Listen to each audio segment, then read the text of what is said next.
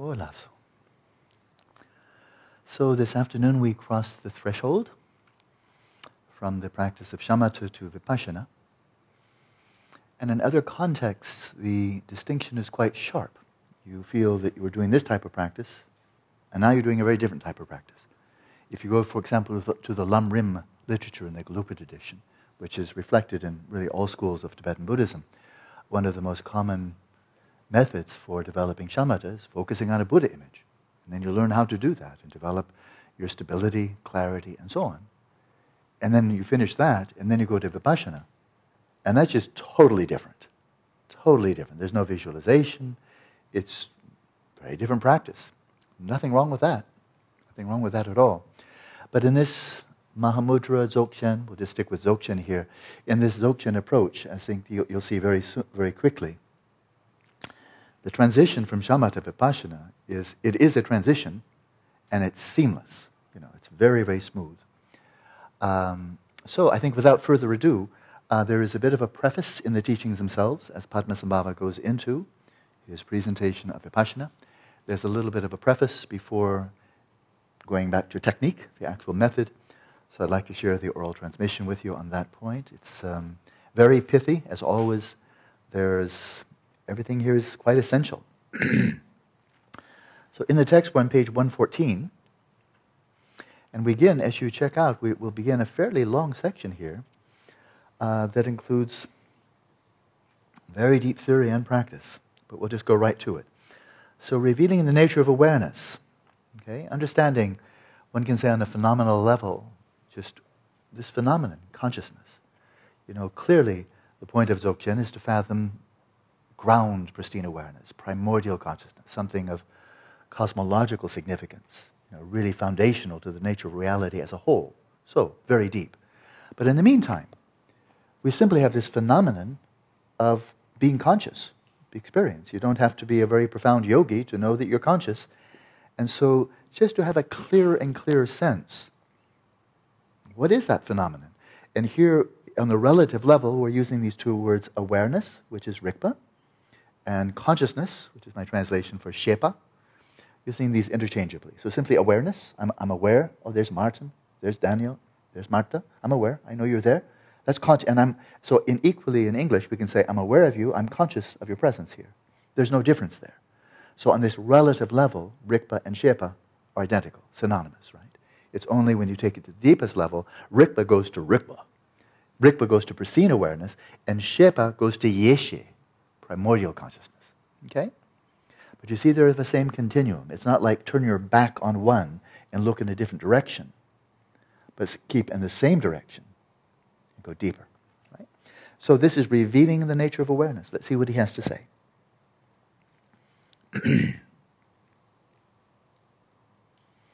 So in that way, until genuine quiescence or shamatha arises in your mind stream, use numerous techniques to settle your mind in its natural state. So right there, this is technology. Or it's like if you have a disease, if you have, like I've just read today that they have some medicine that is 100% effective in treating Ebola. Well, if that's true, that's incredibly good news, because they had no treatment at all. But it's one of those things. It's not a philosophical debate. Well, is this a Christian medication or is it a Buddhist medication? Was it created by an Asian or a European? Those are questions, who cares? The only thing that matters is, does it work or not? And does it work? Does it have any negative side effects? But does it work or not? It will kill you. Mostly Ebola kills you, right? So it's really, really simple. Whatever works, that's all that matters, right? And so when it comes to the five obscurations, the Buddha, what did he say? I can't quote it exactly here, but he said, as long as your mind is still encumbered by, dominated by, subject to the five obscurations, you regard yourself as indebted, sick, in bondage, enslaved, lost in a desert track. If you imagine that, some of the imagery in Buddhism is pretty intense. That was pretty intense, right? First of all, you're in debt, and you don't know how to get out. You don't just write a check and say, I'm finished. You're in debt, right? Second, you're sick. That sounds already bad. Oh, by the way, you're enslaved. Oh, crap. You're not only enslaved, you're in manacles, you're in chains. Oh, geez. Oh, by the way, you're out in the middle of the Gobi Desert, and you don't have a clue where you are or which track to take. Mama. That's sounding really awful to me, right? Not healthy. And he said, that's what you should feel like. Health is relative. You know, health is relative. You're a Buddha, that looks like, oh, Nyingje.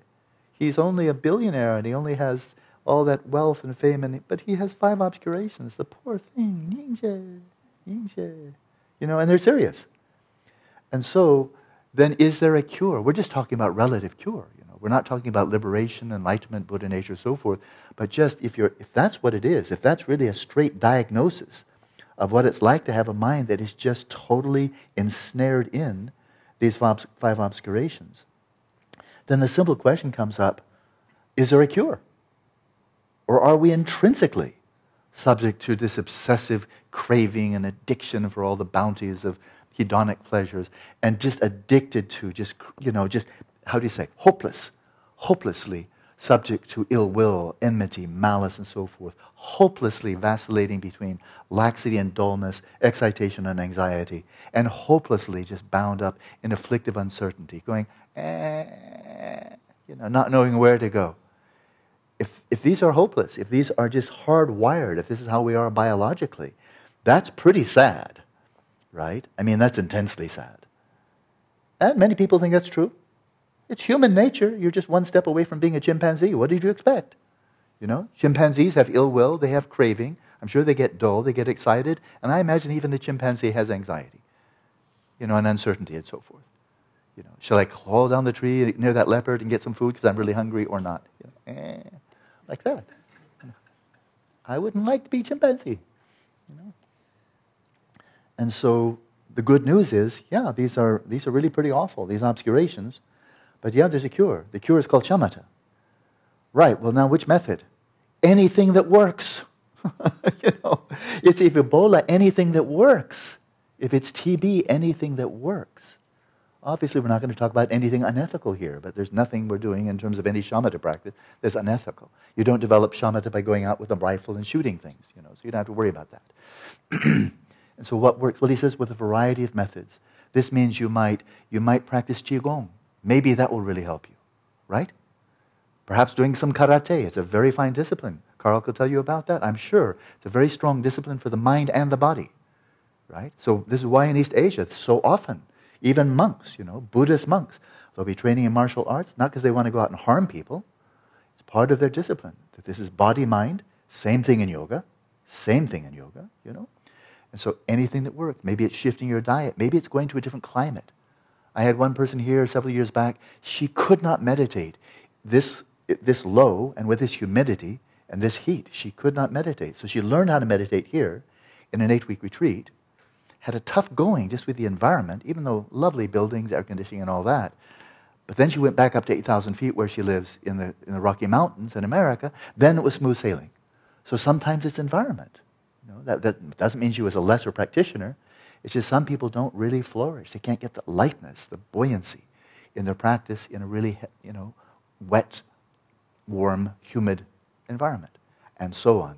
So the simple point, maybe I've used too many words, whatever works. This is technology. This is technology. Either you've built a laser or you haven't. You have a cure for Ebola or you don't. But you don't think about, well, did we do it in a pure way? Or was that pure Gelugpa approach? Was that a Mahayana approach? It works or it doesn't. So that was a long commentary. I'll try to keep on moving faster. But it is important. So all of that was use numerous techniques to settle your mind into natural state. But now a lovely analogy. As an analogy, if you wish to look at reflections and the planets and stars in a pool of water, not quite how we'd say it in English, but I had to translate what it said.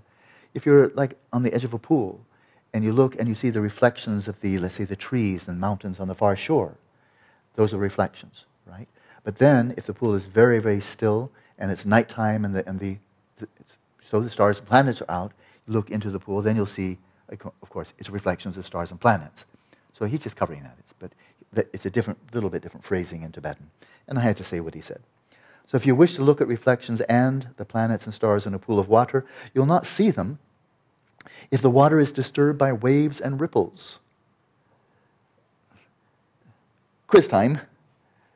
Among the 5 obscurations, which one of those is likened to ripples, like waves that create a lot of ripples and turbulence on the surface of the water? Out of the 5 obscurations, which one? Excitation. Excitation and anxiety. Yeah, exactly that. You can't see into the depths of your own awareness. You can't look transparently right through to see the sheer luminosity and cognizance of your awareness right down to the depths of substrate consciousness when you're caught up in all the froth, the agitation, the waves on the surface of your mind, which is just one thought after another, mind being yanked every which way. So if you want to see these reflections even on the surface, you'll not be able to see them if the water is disturbed by waves and ripples. But you will clearly see them by looking into a pool in which the water is limpid and unmoving. Limpid and unmoving. Limpid as is clear, unmoving as in stable. Right? By a telescope, you're going to want to have really finely polished lenses, and you want to have it firmly mounted. It comes up again and again. Vividness, clarity, and stability. If you don't have both of those in a telescope, you're not going to see anything worth seeing. Same thing, because it's a constant theme. It goes with a lot of other technology as well. So, likewise, when the mind is jolted around by the wind of objects, stimulation, like a rider on a bucking bronco, even if you are introduced to awareness, that's pristine awareness, you receive pointing out instructions, you will not identify it. For once the mind is helplessly manipulated by compulsive ideation, it does not see its own nature. So that's a very, very strong point. This mind that is so compulsively, obsessively, habitually turbulent with conceptual noise, one way or another, if you really want to follow this path, it's got to calm down. It's not enough to skip shamatha, skip vipassana and say, oh, I see all my thoughts as simply expressions of pristine awareness. That's very nice to say. Very easy to say. But is it just lip service? Are you really seeing that? Or are you just kind of going through the motions? It's very easy to do. A lot of people do that. Oh, I don't need shamatha. No, the mind is naturally creative. It comes up with all these. And then, shut up over there. I'm trying to meditate, like little disconnect. It happens. So, even if you're introduced to pristine awareness, you'll not identify it. For once the mind is helplessly manipulated by compulsive ideation, it does not see its own nature. Shantideva adds at the beginning of his chapter on meditation that the mind is distracted, lives between the fangs of mental afflictions. In other words, your psychological immune system is down. Like with HIV or AIDS, anything can kill you, a cold, flu, anything can kill you because your immune system is shot. Well, when your mind is just caught up in this semi-conscious rumination, compulsive, obsessive, ideation, thoughts of craving, hostility, resentment, jealousy, low self-esteem, they'll all just bite your head off. You've got no protection. And they'll just say, oh, there's a little minnow, just swallow you up and spit out the bones. So, not healthy. According to the custom, now here's this theme you've heard before, I'll just read right through it. According to the custom of some teaching traditions, you are first introduced to the view, and upon that basis you seek the meditative state. So I've mentioned this a number of times. You go off, maybe you get an undergraduate degree in Buddhism in the West, or maybe even a PhD, or you become a Khenpo, a Geshe. You go through years of training, and all schools of Tibetan Buddhism offer that, and throughout the whole Theravada world, Burma, Thailand, Sri Lanka, you find Buddhist colleges all over the place. Well, they spend 4, 8, 12 years studying the Abhidhamma, the suttas, the commentaries, the sub-commentaries, the Burmese sub-commentary. And so they know it all. And then upon that basis of really learning Buddhism, understanding it well, then you may then go off to some forest hermitage and really try to meditate. So there's approach, and it can really work. Geshe Rabten was like that. He's one of my core teachers. 24 years from the time he started his formal monastic education until he passed the final examination with flying colors. And he could have had the choice of jobs that he wanted, the abbot of this monastery, abbot of that monastery. He was really outstanding. And instead of that, he turned his back on all of that and then lived like a pauper in a little Neanderthal hut up above Dharamsala, because he felt the whole purpose of that was just for the sake of meditation. And as he said, my teachers are getting old, and the only way I can really repay their kindness is by putting their teachings into practice. So 6 years he lived in this little hovel, when he could have had a very comfortable life. He was so good. No, he lived in a hovel. He preferred that, and just devoted himself day and night to practice until His Holiness asked him to come out and teach the Western hippies, which he did. And so that's one approach. But Padmasambhava says this makes it difficult to identify pristine awareness. When I was translating from Gangchen Tulku Rinpoche for the first time in Bhutan, this last spring, there were just 2 Westerners, and I was invited in to translate, so my great joy and privilege. And one of the Westerners there didn't have much academic background or much learning in Buddhism, and he said, she's actually easier to teach than a lot of those who've done a whole lot of study. She's teach because she doesn't know much. So I just teach her, and she takes it right in, Whereas people who've studied and studied and studied, I have to talk through that whole mesh of all the things they think about, they've understood, and they're comparing this to that and analyzing. And so sometimes beginners are easier to teach than people who've acquired a lot of learning. So, and he was speaking, he's been teaching a long time. So he said, if you start with a whole lot of learning, really immersing yourself in the view, it actually can be difficult to come to the utter simplicity of just resting in your own awareness and then slipping to deeper levels. In the tradition presented here, you first establish the meditative state. Now, normally that would be a silly thing to say, like, wait a minute, there's so many meditative states. But here it's not silly at all. We know exactly what he's referring to, because he's also already said, settling the mind into its natural state. That's, in this context, that's the meditative state. So in the practice, the tradition I'm teaching here, he says, Padmasambhava, in the tradition presented here, you first establish the meditative state. So you get enough learning, enough purification, enough merit, enough momentum, and so forth, and then just go off. Make your mind sane. Dispel the 5 obscurations. Come to the ground of your ordinary mind. And then, he says, then on that basis, you're introduced to the view. Then you get pointing out instructions. And boom, there you go.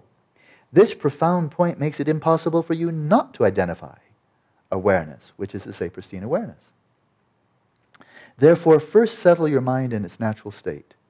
Then bring forth genuine shamatha in your mind stream and reveal the nature of awareness. So, when he says awareness here, bear in mind it's one term. Rigpa, on the one hand, just means cognizance, awareness, what we already know perfectly well. We know, just being aware.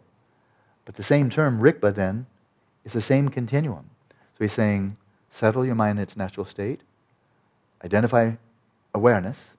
Well, that's consciousness. So if you've identified substrate consciousness, you have identified the essential nature of consciousness. Its luminous and cognizant aspect. You've nailed it. You really understand it. But on that same continuum, going from your mind to substrate consciousness and then cutting through to Rigpa, the same term is used. So it's a smooth spectrum or continuum there. So there it is. He said, there's kind of like, there's the path from where you are right now to becoming a Vidyadhara, having direct, unmediated realization of Rigpa. He said, therefore, first settle your mind in its natural state, bring forth genuine quiescence in your mind stream, and reveal the nature of awareness. Oh, there's the whole path. Very simply put. Okay, that's it. That's the prelude. And so now I'll continue reading, but please find a comfortable position. And for this session, it's okay to be either supine or sitting as you wish.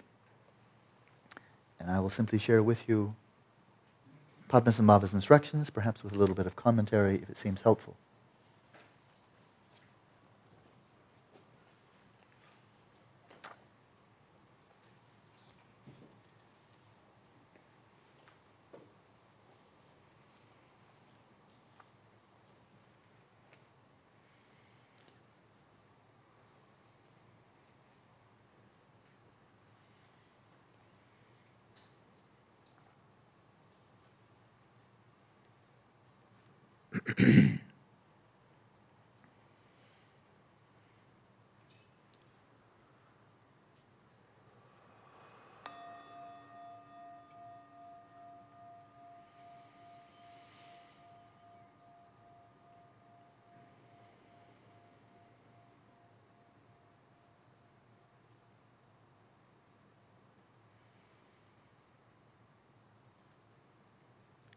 As usual, settle your body, speech, and mind in the natural state. And then for a little while, choosing the method of your choice. Practice mindfulness of breathing to bring about some degree of calm in your mind so that it becomes serviceable.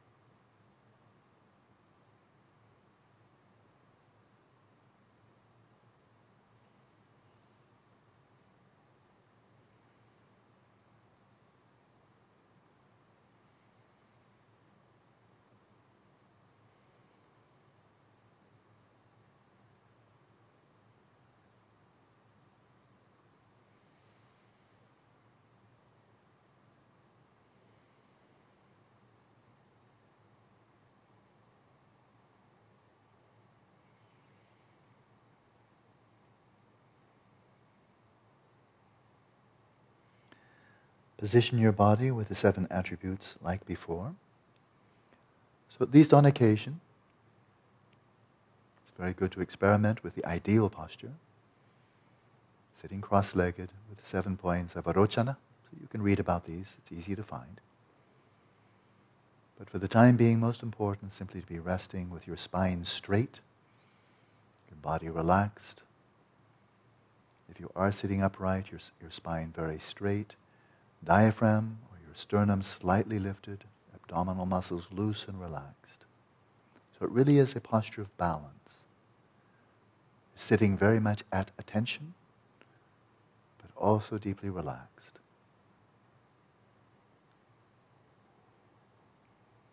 Steadily fix your gaze in the space in front of you, into the vacuity at the level of the tip of your nose, without any disorderliness or duplicity. So now as we move into this realm of Vipassana, we're segueing in or transitioning over to the practice of shamatha. As we'll see very shortly, the eyes being open is really a critical feature of the practice. So you bring your awareness out into the space in front of you, but once again not focusing on the space as an object, but the eyes must be open, and you gently cast your gaze along the line of the nose and rest your awareness in space.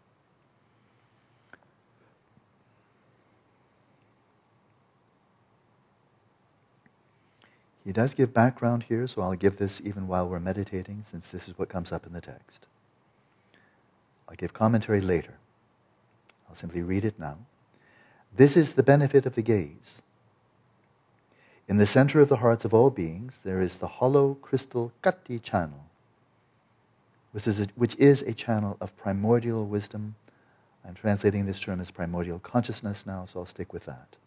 This is the channel of primordial consciousness. If it points down and is closed off, primordial consciousness is obscured, and delusion it grows.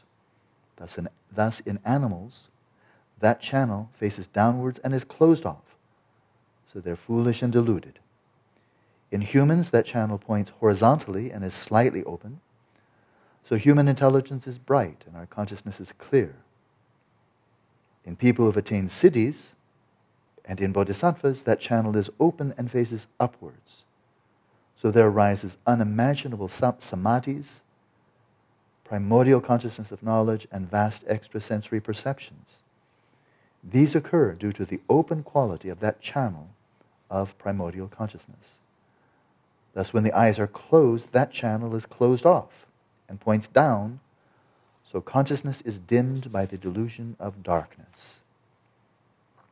By steadily fixing the gaze, that channel faces up and opens, which isolates pure awareness from impure awareness. Then clear, thought-free samadhi arises, and numerous pure visions appear. Thus the gaze is important. There's one more paragraph explanation. I will read it now, so simply continue practicing. In all treatises other than the Tantra of the Sun, of the clear expanse of the Great Perfection, and the profound Dharma of the self-emergence of the peaceful and wrathful from enlightened awareness, the hollow crystal Kati channel is kept secret.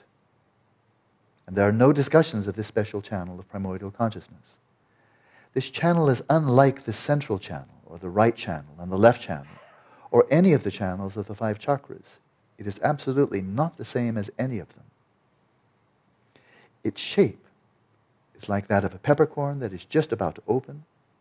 There is no blood or lymph inside it, and it is lucid and clear.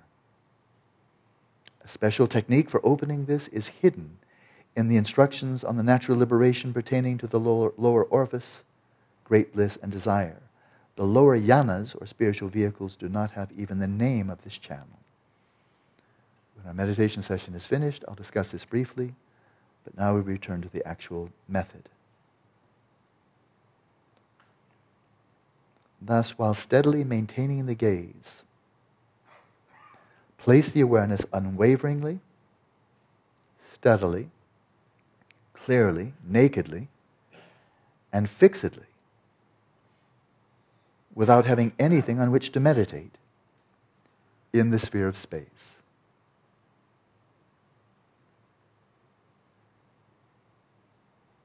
So again, when he says without having anything to meditate on, this means you're resting your awareness in that way, in the space in front of you, but you're not objectifying even that space, let alone any other object or appearance.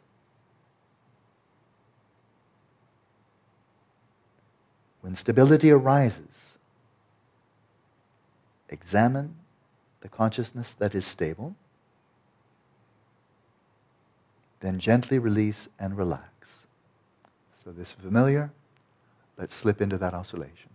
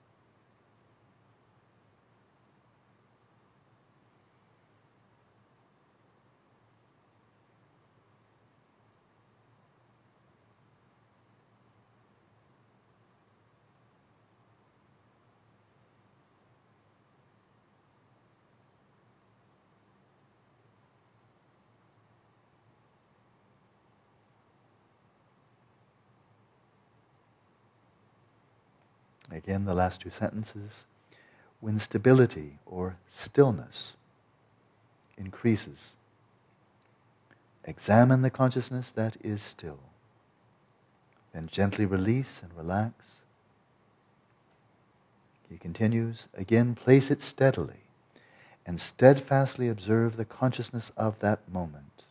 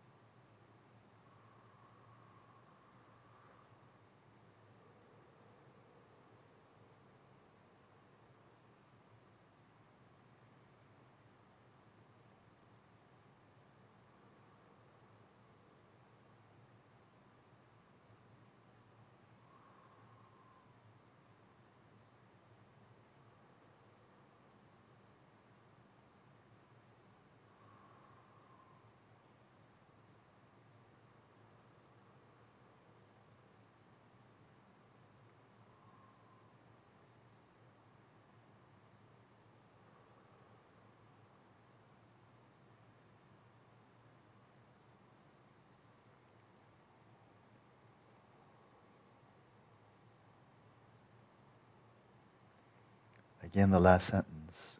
Again, place it steadily and steadfastly observe the consciousness of that moment. Of course, the very moment of the present. But he continues, what is the nature of that mind? Let it steadily observe itself. Is it something clear and steady, clear and still? Or is it an emptiness that is nothing?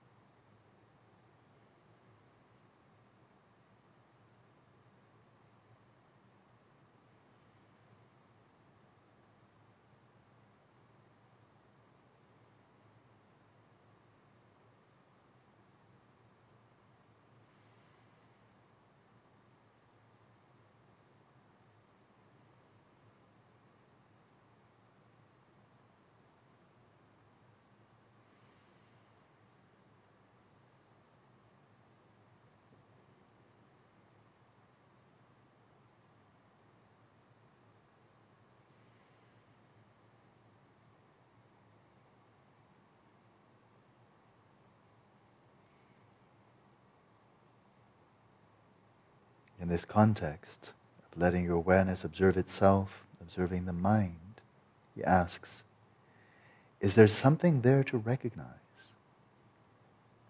Look again and again, and report your experience to me.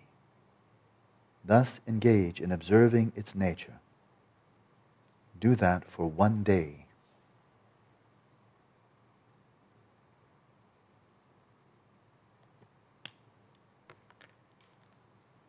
Let's continue practicing in silence.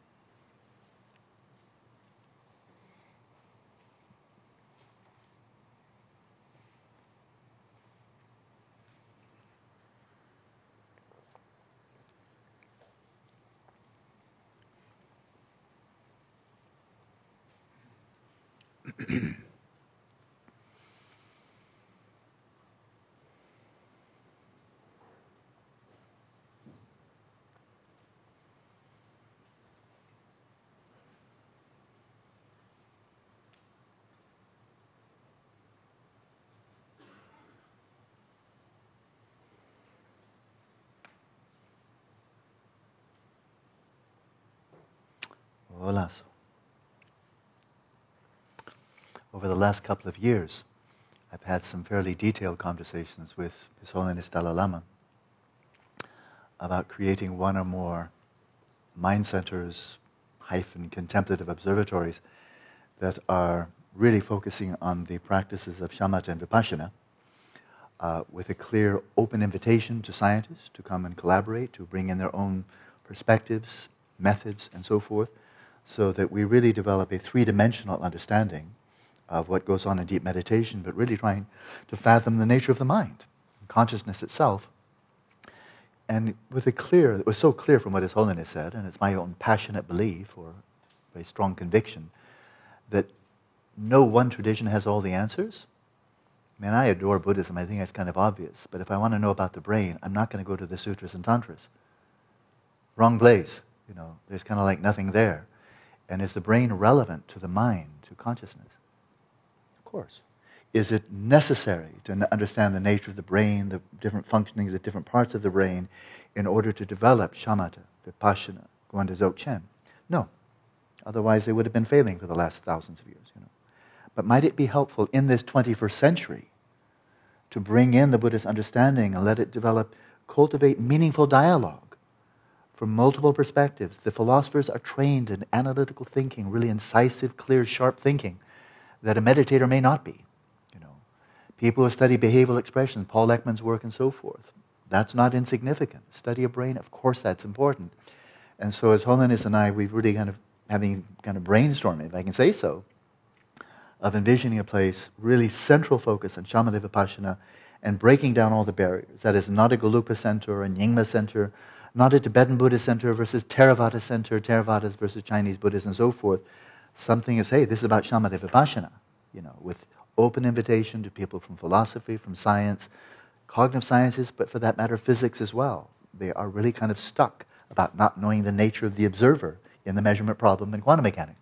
But then he went beyond. That's as far as my boldness, my courage extended. I thought if we could do something that would break down all the barriers, just cut right through them in all schools of Buddhism, and saying, look, we're here for shamatha vipassana. Does that ring a bell? Is that central to the Buddha's teachings? I thought, okay, that's as far as I can go. But then you might have noticed, I'm not the Dalai Lama.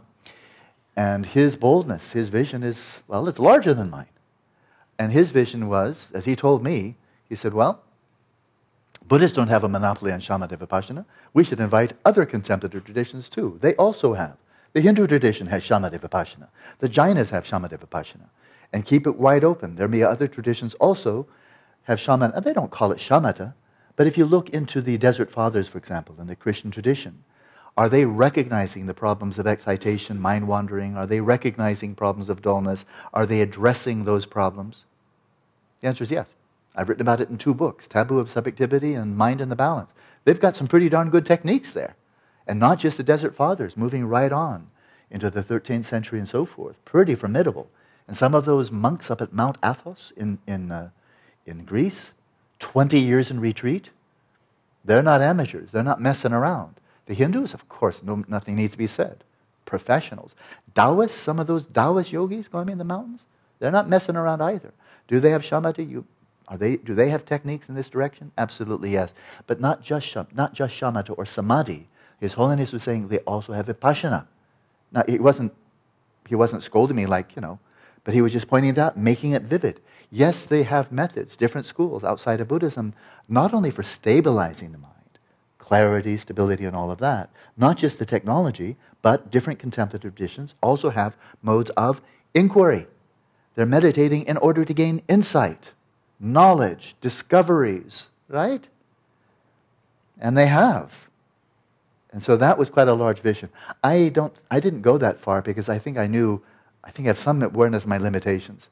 And that is, if I were trying to organize such a center, start it, I couldn't hold it together. I don't have that largeness of being. I've never met the Pope. The Dalai Lama's, I think, met all of them recently. And so forth. He is who he is. He's unique. And so actually, I quite literally think if there's one person who could pull that off, there's only probably one. It wouldn't be the Pope or the Archbishop of Canterbury or Obama or anybody else with a lot of political clout. He's probably the only one that could do it. I'm not even in the same constellation. But there it is. The point there is simple. The Shamatha Vipassana, it really does run through multiple contemplative traditions. And it is above all, first of all, about making your own awareness, your attention skills, metacognitive skills, refining them so that when you make observations, you can make accurate observations. You can make discoveries. And not only can you make discoveries, but those discoveries can be replicated. So if one yogi, for example, let's just make up a thought experiment. One yogi, now 3,000 years ago, whatever, one yogi developed some efficient, effective methods for stabilizing, calming, bringing clarity to attention. Let's imagine that yogi, his mind, let's say it's a he this time, his mind dissolves into the substrate consciousness. And he comes out of his meditation, is that I've made a discovery. I've made a discovery. My mind dissolved and I slipped into this space that was open, unbounded, just expansive, but a sheer vacuity. And my awareness in that vacuity was luminous, bright, serene, quiet, and blissful. And that's what's waiting in the depths below. And I plunged to that depth, and that's what I discovered. That sounded pretty cool, didn't it? Now, did I just make that up? Am I just a really good, I wanted to say bullshitter, but I won't say that, right? Am I just really good speculator, really good with the tongue and so forth? Am I saying something that actually happened, or would I just make that one up? I can tell you how. If I just said, out of the blue, I had this experience last Tuesday, go figure, it was really incredible, then you can believe me or not, but kind of like, well, maybe you can go to the same place and see whether lightning strikes. But you have no method, right? Whereas if the yogi in the question has spent days, weeks, months, years, or what have you, rigorous training, knows the practices that, let's say, he is doing, and said, I made the discovery, and this is how. This is the method I followed. And that was the discovery, and it was a really important discovery of immense significance, meaningful discovery. And now if you'd like to see whether it's true or not, I won't just say it over or with more passion and more vigor and more charisma. Say, there's the method. Now, if you're curious, do it. And then see for yourself, right?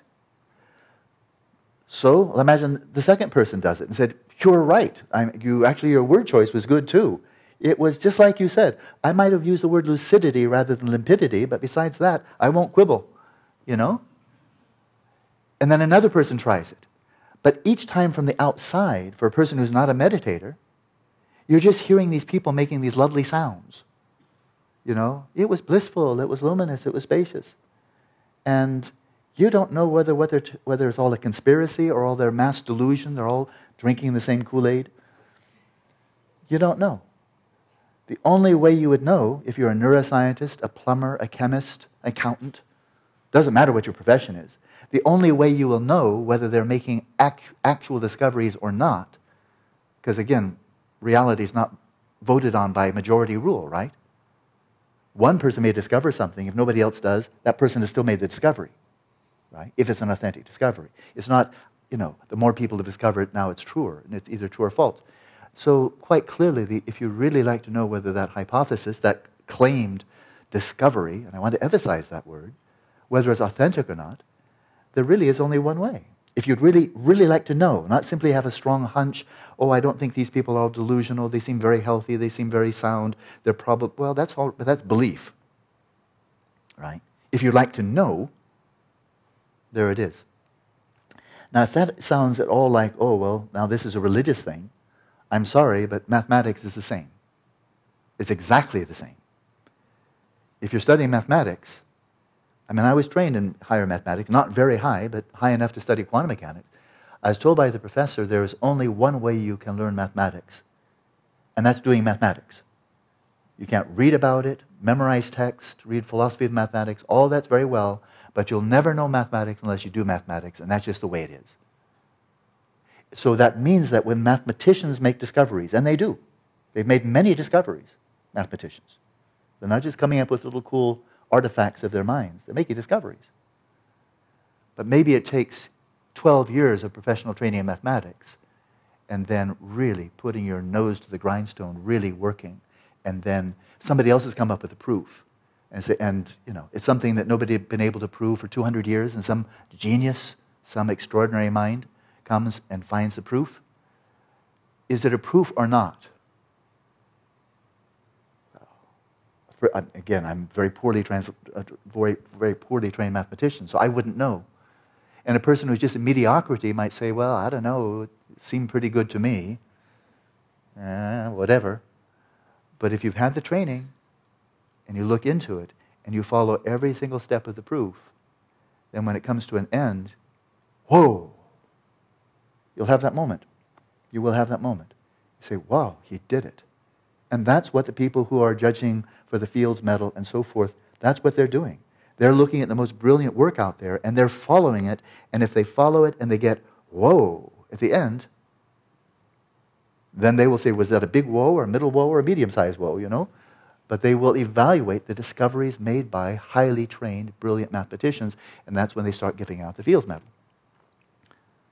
But an outsider person, not a mathematician, you really don't know what's going on. You just have to say, well, that's cool. I wonder what he discovered. And you'll hear something, this, such and such a theorem. That's cool. Whatever. It's an inside thing. It's entirely inside the mind. And the notion that you would ever understand a mathematical proof by studying the brain of a mathematician, of course, is silly. The notion that you'll ever understand meditation by studying the brain, even if you had a 100% knowledge of the brain functioning, which probably will never happen, you'll never understand meditation. Never. Not in 100,000 years. So the approach here is, I think, quite ingenious, but it's also quite ordinary. I elaborated on the theme of shamatha vipassana being recurrent in multiple traditions, and of course, different methods and different questions. So in the Buddhist context, Theravada, Mahayana, Indo-Tibetan Buddhism, there is a common delineation or classification of there being mundane vipassana. Mundane vipassana. Well, what's your baseline? How can you start? When are you suitable to actually start really practicing mundane vipassana and making authentic discoveries by means of this first-person approach, probing right into the nature of the mind, right? It's shamatha. Shamatha. Up to shamatha, it's not called vipassana.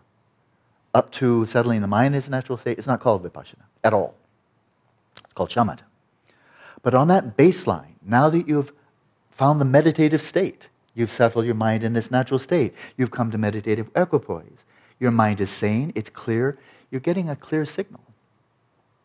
Now that's not trivial. I think you all know about this.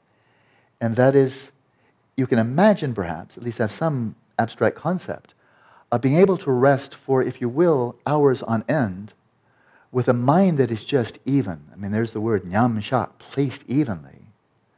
That's relaxed, so you can continue for hours and not get fatigued, stressed out or anything. It's relaxed. It's still. You're not getting noise. You're not getting artifacts of the system of measurement. Just junk coming up. Blah, blah, blah, blah, blah, blah, bias, craving, aversion, blah, blah, blah, blah, blah. You're not getting that. You're getting a clear signal, right? And it's sharp. It's clear. You're radiantly sharp. There's nothing like a trance here. Good. Now you're ready to meditate. It's a clear signal. Until then, you're not getting a clear signal. You're having subtle excitation, subtle laxity, medium, coarse, or just completely losing it and going off to la-la land in coarse excitation.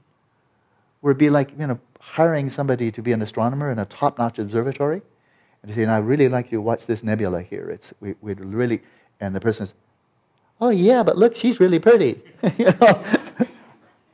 Hey, what the hell are you doing? You're supposed to study in the nebula, and you're looking at these girls on the beach, 10 miles away. Hey, we didn't pay you to do this. Are you out of here? You're fired. And so, how's your mind doing? Nebula or handsome guys and pretty girls and so forth and so on. If you can't even stay on track, then you better retire because you're just not up to the job. So it's simple. So up to this access to the first jhana, which is shamatha. But from that point onwards, and Tsongkhapa is very perfectly clear, transparently clear on this point, and others are as well.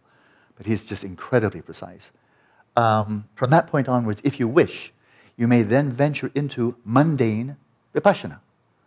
Well, mundane doesn't mean blasé or stupid or coarse or anything like that. It just means that you're now gaining insight into the phenomenal world, into this world that scientists are studying.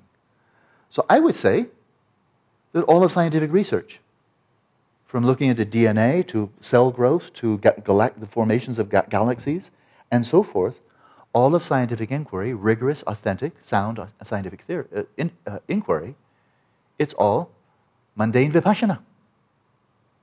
Mundane vipassana. It's not looking to the ultimate nature of phenomena. It's not looking for liberation, enlightenment, and so forth. It is trying to understand the nature of reality, and they have been tremendously successful where they've been looking. Why would you criticize them for that? They've been very successful where they're looking. Where they're looking is outwards. Outwards to the brain, outwards to the behavior, outwards to galaxies, outward to flowers and birds and everything else. So tremendous success, fantastic success actually. And it was that marvelous combination that Galileo came up with, the shamatha and the vipassana, the telescope and the inquiry. He didn't just say, oh, isn't that a pretty star? That is such a pretty star. Well, let's look for another pretty star. Oh, that one's pretty too. Ooh, Jupiter's pretty. Hey, Mom, Jupiter's really, really pretty. You know, he didn't stop at shamatha, enjoying the bliss, the serenity, and the, luminosity of looking through his very cool telescope. He had questions. And as soon as you start posing questions, that's when you slipped into vipassana. And that's what he did. Exactly what he did. He had stability and clarity, and he started posing questions. He's the father of modern science, not Copernicus. Copernicus came up with a really brilliant mathematical theory, but he never made one observation in his life. So, here, I'll mention this again, there were so many wonderful points from Gangchen Rinpoche's teachings the other day in Santa Barbara. But he commented, just by the by, that in like the Himalayan region, Buddhists there, they don't call themselves Buddhists, like in Tibetan. They don't really say Sangyepa. In ordinary Sangyepa would be Buddhist. Sangye is Buddha. Sangyepa would be, okay, Buddha, follower of Buddha. They don't use that word, or virtually never. They would just, Nangba. But he gave a gloss on, never heard before, I really liked it. He said, Nangba. It can very easily, Nangba means insider. Well, it can very easily be understood in kind of like we're insiders and all you Hindus and so forth are outsiders. That's not the way he glossed it. He said we call ourselves insiders because the focus of our attention for discovery, for transformation, for liberation, for enlightenment is looking inwards. Therefore, we're insiders. I like that. And he said also, oh, by the way, even though the Buddhists would call Hindus outsiders, the Hindus themselves, they call themselves insiders. I thought, well, that's fair enough. So in any case, this is an insider's approach. Insider's approach to understanding reality. It's that simple. Not just the mind. Understanding reality. Which means you're understanding reality by way of the mind, understanding the universe by way of the mind, and the role of the mind in nature. Whereas if you start out as Western science did, you are looking outwards to the creation of the mind of God, in which case your own mind is quite irrelevant, and then you can easily overlook it for 300 years, which is what they did. To the point that in the late 19th century, physicists were saying, like Lord Kelvin, we pretty much finished now. Physics, the universe, we pretty much finished. It's only fine-tuning. And he was a brilliant man, Nobel laureate, no dummy. But when you're only looking outside and you never look inside, then you may think, and this still is extremely common, we've understood the outside, we've totally ignored the inside, but the inside is irrelevant to the outside, so basically we're finished. So it's an interesting approach.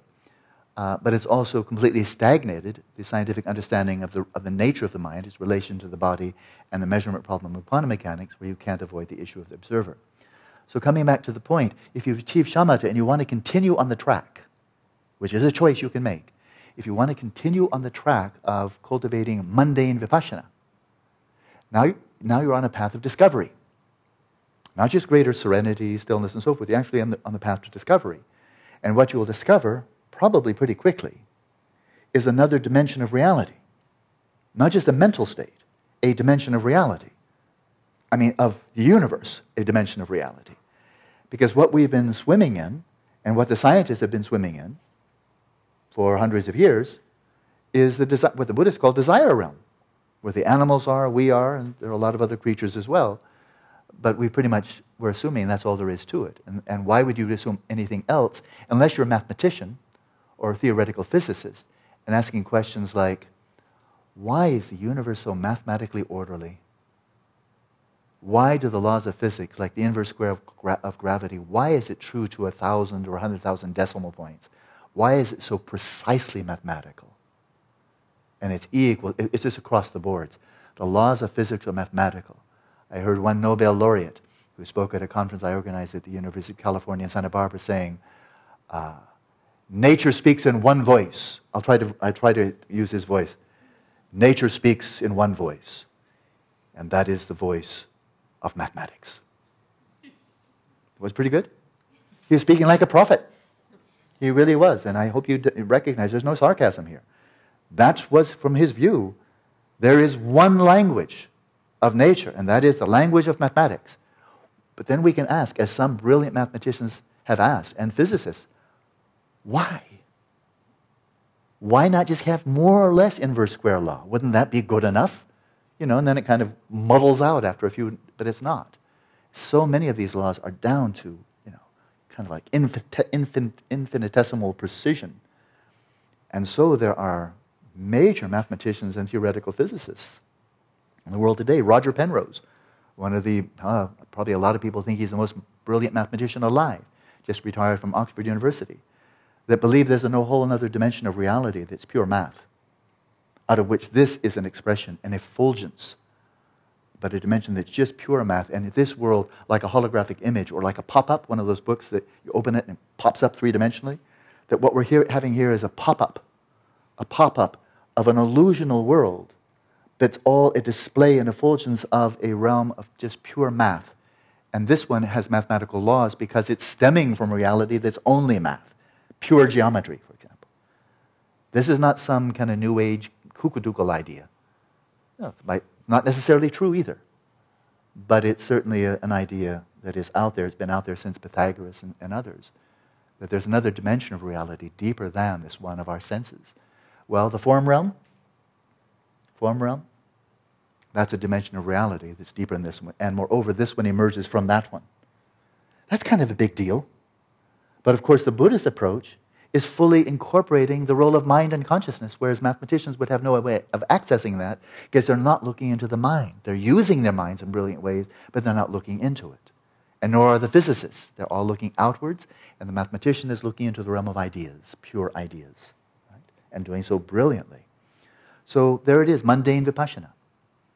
That you actually start exploring multiple dimensions within the form realm. The first jhana is not only a meditative state, it's a dimension of that reality. There are beings who dwell there. And then you go beyond that on this great voyage into the form realm. The second jhana, that's not just a meditative state, it's a dimension of reality. Third jhana, fourth jhana, you're going deeper into that realm of reality with multiple dimensions within it. It's all discovery. And the Buddhists say, but we didn't discover this first. The Hindus got to us long before we did. Those samadhi masters that Gautama trained with when he was 29, that was well-explored territory. They had already fathomed that all, And so, that's vipassana. And likewise, going into the formless realm. That's vipassana. It's mundane vipassana. But now, the technique here. So, if we do one day in Santa Barbara or someplace else, it's been slow going. I tried for 2 years to get the momentum up and so forth to create what His Holiness would like to see happen. He even gave a name to the place coming out of our dialogues. Tried in India. So far, no success. Just no success. There's just no momentum. I'm not getting any support at all. And I'm a Californian guy. Trying to start something in India, you got to have a great groundswell of enthusiasm, money, expertise, and so forth for it to happen. In India, some California guy's not going to do it. So I could catalyze it, but I haven't gotten the groundswell. So frankly, that's why we made no progress at all after 2 years. But perhaps where I live, Santa Barbara, I could have a home there. We'll see. We'll find out within a few weeks whether something can really come up there. Something is on the horizon. we shall see. But if something like that happens in Santa Barbara or in Australia, there is something already in Mexico, and it will just continue to grow, hopefully. Likewise in Brazil, it's growing, they have land and so forth. And I won't mention other places, but there are 2 others that are really right on the horizon as well. If such places are established, and people are coming, and they're gifted, and they're dedicated, and they really are approaching it as passionate scientists of the mind and the role of the mind in nature, then if this goes on and the word gets out, there are likely to be some people who are just very naturally gifted for shamatha, as there are people gifted for mathematics, science, cooking, gardening, and so forth. There are bound to be some that are really gifted for shamatha. So if there are, and there's some among them who achieve shamatha pretty quickly, and they would like to go on that route of mundane vipassana, I'd love that. I think it'd be very, very cool, to actually have them explore first, second, third, fourth jhana, have their breath stop, hit the singularity, and see whether that statement earlier is true or not. That would be, to say it's cool, is a fantastic understatement. And that's mundane vipassana. But on this Dzogchen path, it's very straight, very unelaborated, no detours, no little side trips to interesting things, attractions on the side. Whew. It's like an arrow going to a target, or more like a light beam. Even an arrow has an arc to it. This doesn't. This is like light, bang, straight, like a light ray going to a target. And so the first thing, as we've stepped into Vipassana territory, revealing the nature of awareness. Now we know what we want to do here. That's perfectly transparent. This is all about realizing your own Buddha nature, Dharmakaya, Buddha mind. I mean, really, there's nothing more fundamental, transformative, or liberative than that. So clearly, that's what this is all about. But that's not where he starts. When he says revealing awareness, we just saw the technique now. That's it. That's all there is to it. That's revealing awareness. So I think we don't need to go very deeply into analysis here to see what level of awareness is he talking about at that stage. I would suggest, and I will defend you, I want to debate, I'll debate you, phenomenal awareness, what we're experiencing right now. But get a clear bead, a clear vision, unmixed with anything else. Almost like a chemist that's looking for I just want pure sodium, I want pure oxygen, I want a certain substance, and I want no contamination of anything else. I just want to see that unadulterated. I want to study that. So please give me a sample that has nothing else in it except for pure iron or sodium or hydrogen or whatever. You say, okay, now we got something that's not mixed with anything else, right? Alloys are very well, but if you'd really like to study the elements one by one, you might want to get them with no mixture of anything else, right? Well, that awareness right there, that's elemental awareness. Stripped right down. No gender, nothing about human consciousness, no frontal cortex, no higher mental faculties and so forth. We've already seen it. We saw, of course, that was completely redundant with the practice that we did earlier, right? There was really nothing new there. And that's the smoothness of the transition from the shamatha without a sign, which already is encroaching, nibbling away at the borderlands between shamatha and vipassana, with the questions you're already familiar with. And then he just slips over the border and he say, oh, but now you're nibbling on shamatha. You're looking back over your shoulder, and you're nibbling back in shamatha territory, which is where you just came from.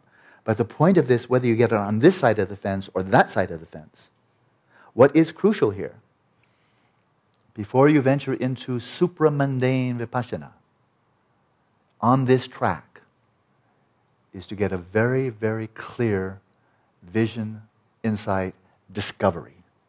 There's no other word for it. Discovery. What's the nature of consciousness? And not have a snappy answer you can read out at the end of a book, or something you figured out because you're really clever. But like Galileo wasn't really that clever when he saw, let's say, spots on the sun, sunspots. That doesn't take a lot of cleverness. You've either seen it or you haven't. Right? If you've seen it, then you've seen it. And then likewise with consciousness. It's not a matter of being clever. It's have you seen it? Have you seen it nakedly? Stripped down, without elaboration, without mixture, a human part, a female part, a European part, an American part. That's all very fine. Those are alloys, right? Strip it down to its nucleus, and what Dudjom Lingpa calls, the Pension Rinpoche calls, the essential nature of the mind, or essential nature of consciousness, either way. stripped down on the phenomenological level. Okay?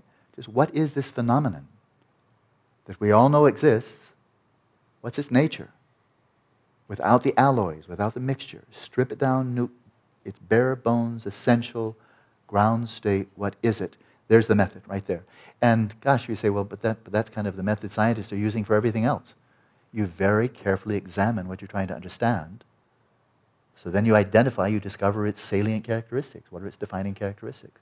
To my mind, that's just a prime example of Buddhist mind science, consciousness science, where you're doing what the scientists have done successfully for every other field, in many respects. I mean, they're not finished, of course. So that's the first thing. Now, does one find this, essentially this method, and for this purpose, that on the one hand, of course, it's shamatha, but on the other hand, this is really now insight. Insight into what? Understanding the phenomenal or relative nature of consciousness. That's an insight. That's a discovery, right? Do you find this in the Pali Canon? Is that right there in the foundation, any such method? And the answer is, yep, there is. It's called Vijnana, I've mentioned it before, Vijnana Kasina, where the Buddha taught it. It hasn't been taught a whole lot recently, as far as I can tell, but it's just that, it's going right into the nature of awareness. And in fact, even in the Buddha's account, it entails this expansion, extending the field of your awareness of consciousness itself. And it is a shamatha method, and it does give direct insight into the nature of consciousness. So there it is. You can say, well, that's right from the Pali Canon. That's kind of like, okay, that's foundational Buddhism, right? So that's where we're starting on this great quest, this great adventure, this great expedition to fathom the nature of the mind from the surface. There on the surface, it's called the Mariana Trench, by the way. I checked it out. That's the deepest place in the ocean. It is indeed off the southeast coast of Japan, just right near Guam, the island of Guam. It goes down almost 7 miles, or something like 12 kilometers, from the surface of the water down to the deepest part of the trench. I just find that kind of interesting.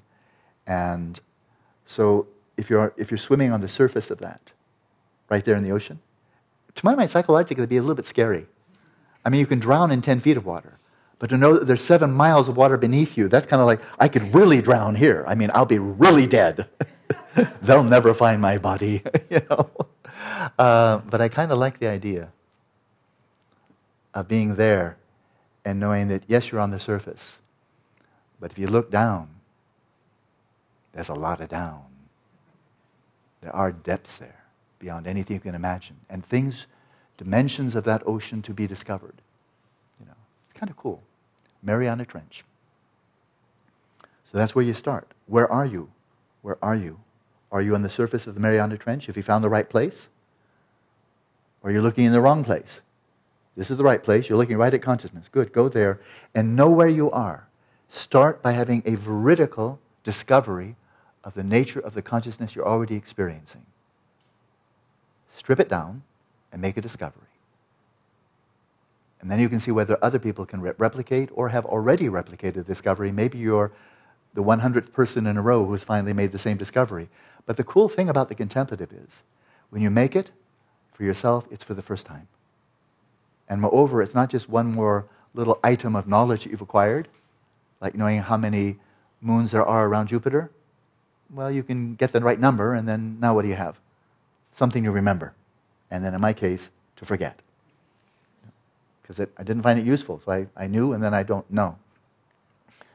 But this is a type of knowledge that transforms, already there. So mundane vipassana gives you insight into domains, elements, aspects, dimensions of this phenomenal world.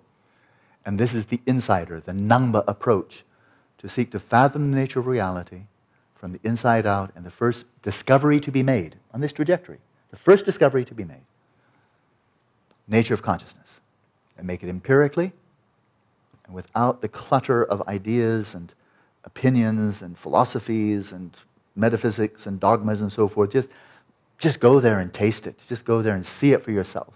It's not Buddhist insight. It's not a Hindu insight, a religious or a scientific insight. It's just an insight. It's what's true. And you start there.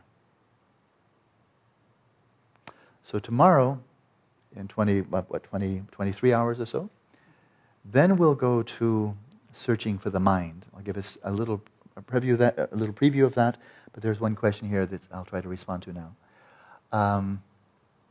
when you've stripped it down to that lucidity, that transparency, the simplicity of just consciousness, simple and clear, you come out of your meditation and you'll probably find, oh shucks, I've got a mind. And my mind is a lot more than simple cognizance and luminosity. It's kind of like, whoa, there's a lot of it. My mind. All that heavy burden of my mind. So habituated in so many different ways. And it's an American mind. And it's an old guy, oldish guy. Not old. Oldish. Getting senior. In any case, no longer young. Gatra Rinpoche told me, Alan, you're no longer young. He just wanted to make sure I had that one figured out. You're not a young man anymore. I know. So this heavily configured mind, and I can't help it, it's an American mind, but it's a bit cosmopolitan too, a lot of people happily living elsewhere. But there it is, the mind. And so the next thing will be, okay, you've stripped it down to the source from which your mind emerges. That's good, right? To see your mind is emerging from something. What? Consciousness.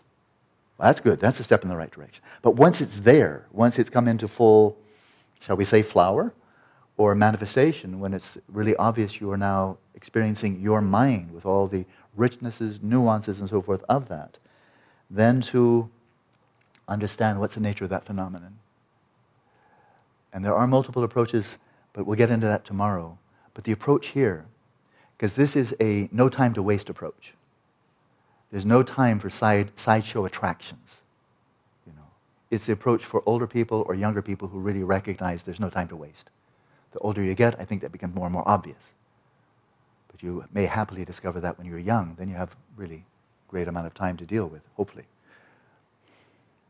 But the point here is not to then go into the richness of the mind and understand the multiple nuances, the aspects, the mental factors, and so forth and so on, which is very interesting. That would be Buddhist psychology, and there's a lot of it.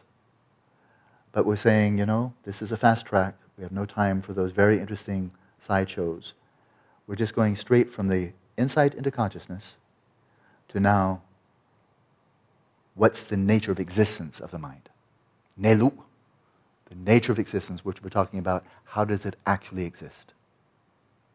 Not what's the difference between a woman's mind and a man's mind and so forth. No, we're talking fundamentally, how does it exist? Neluk, what is its ultimate nature?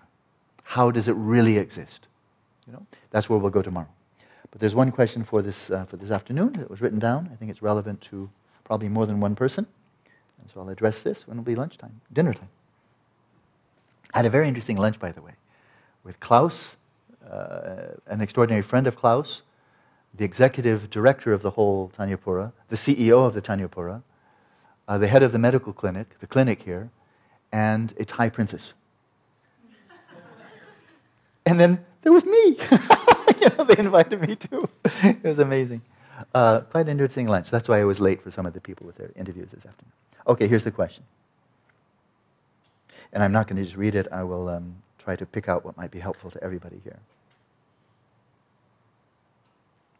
So in the practice of awareness, and just that simple practice of simply resting in awareness, being aware of that, you know it well, it's very easy. I've been teaching it for years. It not infrequently happens that people will have a sense of kind of energy starting to get tight or get drawn together inside their heads. The sense that when I'm aware of being aware, that my awareness is somehow behind my eyeballs, it's in there, and that's where I'm going to go. And when I'm just resting, when the king is resting on his throne, just awareness resting in awareness, it's someplace behind my eyeballs, inside my head. And I'm going to get really concentrated. And then I'm getting a headache. Not uncommon. Okay? Too much energy building up in the head. You know? This is why I'm kind of down on the notion of mind is the brain, brain is the mind, because it's a headache. It's false, but it's also a real headache. So, but here's something that comes up experientially, regardless of your worldview. You know, you may, be a material or not, but this can happen either way. So So the person here speaks of, on the one hand, kind of the awareness getting experiential, but then the field of awareness thinned out and shrunk back into my skull. And he actually draws a skull here. It comes back into this little space inside this bony cavern. And it's still almost effortless, no more headaches, but it won't expand. Even doing the warming exercise is difficult, as there's a strong pull for the awareness to stay localized in the skull. Whenever I seek to ascertain awareness in and of itself, feels like a bowling ball on a trampoline. I know Einstein spoke about a bowling ball on a trampoline, but that was talking about curved space-time. So that was different. But okay, there it is. So I guess the trampoline is your head and the bowling ball is your awareness. Always rolls back into the middle and stays there. The upside is I can remain this way for long periods, and it's not really effortful. But I would add, I don't really like having a bowling ball inside my head. He didn't say that, but I would add that as commentary. So it's a very good question, and I'm leaving it anonymous. Very good question, and it's relevant to other people here. That's why I share it. Stop visualizing your head. It's a background visualization, very easy to do. Kind of in the back of your mind, the sense there's a head. Stop it.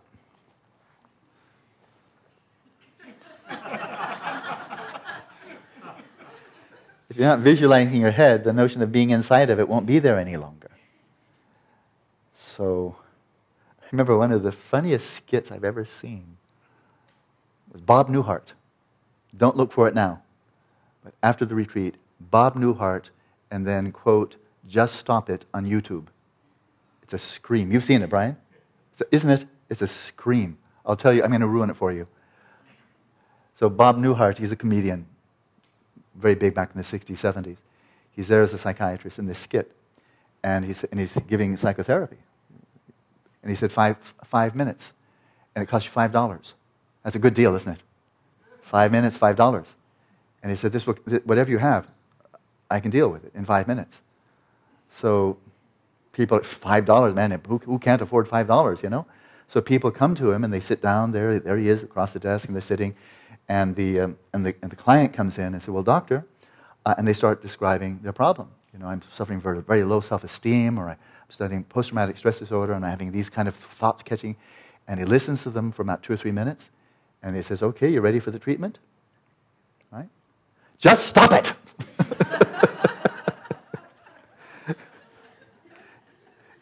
And the person says, but no, just stop it. But stop it. And now, $5.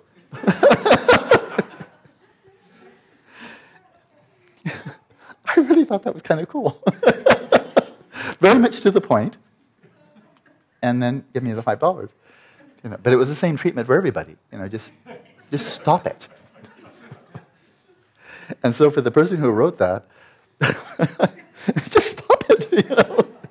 Like, what are you thinking you're inside your head for? You know, stop it. It's stupid. You're not inside your head. But something I really enjoy doing, there was somebody in Hyde Park, you know, in London, and there's a famous, I've been there, but I don't know the little area, but there's the soapbox area, right? Where you get on your soapbox, and then you can proclaim whatever you like. That you're the king of Mars, or you love marshmallows. I think you can pretty much say anything you like. It's England, so freedom of speech. And so there was, allegedly, and I think it's probably true, quite some years ago, there was a guy who stood on his soapbox in Hyde Park, and he proclaimed to those people who would listen, "I have no head. I have no head.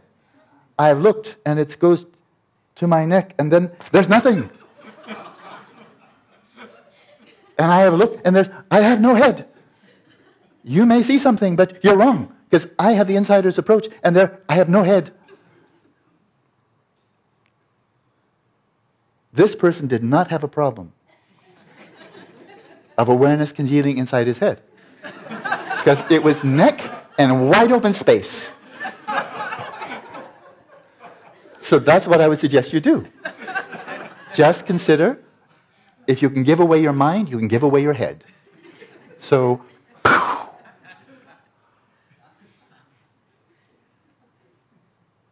Oh, that's so refreshing. Tingle, like fresh mist. Having no head. Wide open space. And there's no image of head because I don't have a head. It's just open, spacious, relaxing, and no headache because I have no head to ache. It's great. So try that. And if you still have a problem, come back to me and we can have another 5-minute session.